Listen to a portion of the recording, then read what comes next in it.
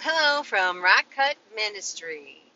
This is Rock Cut Channel, and this week, like every week, we are studying the Torah, 2 to 3 chapters a week, and that is the Old Testament.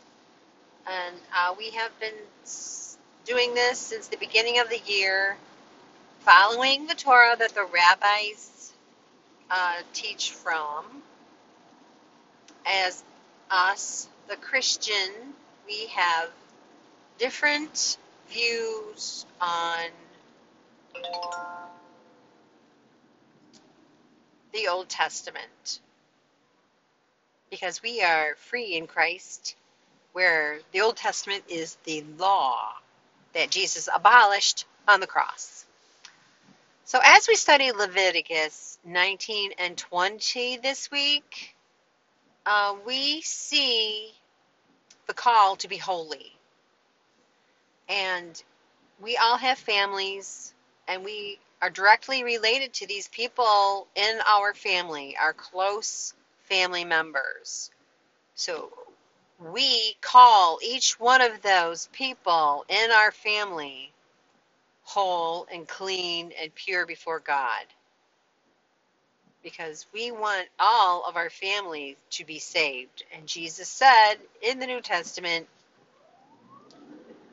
and through Apostle Paul, all of your family shall be saved. So if we've got one person in a family that represents everyone they're related to, they are saved. Because even if they don't want to be saved, that's too bad, because they don't know any better. They're like stubborn children. In the eyes of God, we are heirs to the kingdom, and we shall not let anyone bully us for being a believer that there is a God who created us. They are being misled and deluded by an evil spirit of the world. I didn't say they were possessed. I said they were deluded by a spirit in this world. We don't want any of our family members to suffer. So we pray for them. And right now, Father God, I'm praying a special petition for all of our family members, because some of our family members don't believe you exist. Some of our family members are on a very dark path, and we wish for them and pray, and we know the hope we have in you, Lord. The best is yet to come for them, that they are men and women of Jesus Christ our Lord, men and women of God. We need to agree on this for one another. The strength and power of the Lord is coming to present healing and deliverance for those who feel they are homosexual. Because if it's not a good and perfect thing, then it's not from God. And if you don't believe in God, then there's a problem. Because I know firsthand about this, and I know that people who are homosexual aren't always happy.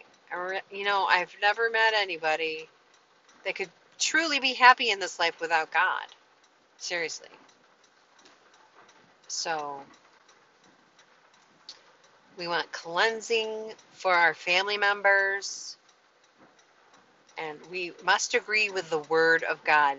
Because if you can be persuaded to not believe the Word of God, then you've got to be more grounded in your belief in the Lord Jesus Christ and what He did for us. Now, we are called to love one another, definitely. But He never said to sway your faith, because that is being wishy-washy that is being lukewarm, as the Lord put it in the New Testament. Lukewarm is not good. Lukewarm says that you're okay with someone being a homosexual after the Lord clearly stated that it is detestable. I mean, they used to kill people for stuff like that. But now that the love of God is here, we let the Holy Spirit minister to them. But I have been denied by my own family member because I'm a Christian and my beliefs are that the Lord finds homosexuality detestable. And so that person didn't accept me as a Christian, which he or she must do in order to fulfill the law of love. As you can see, if you don't have God, you're having a hard time loving, because love is from God and it is the power. Love is powerful. So therefore, any homosexual cannot say that we are being non-acceptable of them, because if you don't see them going to your church or any church, then you don't have to see their lifestyle. It's the same thing.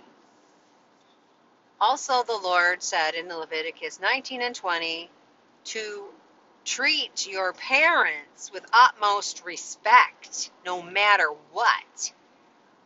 Because if a child tries to overthrow parental discretion, then they are in the wrong.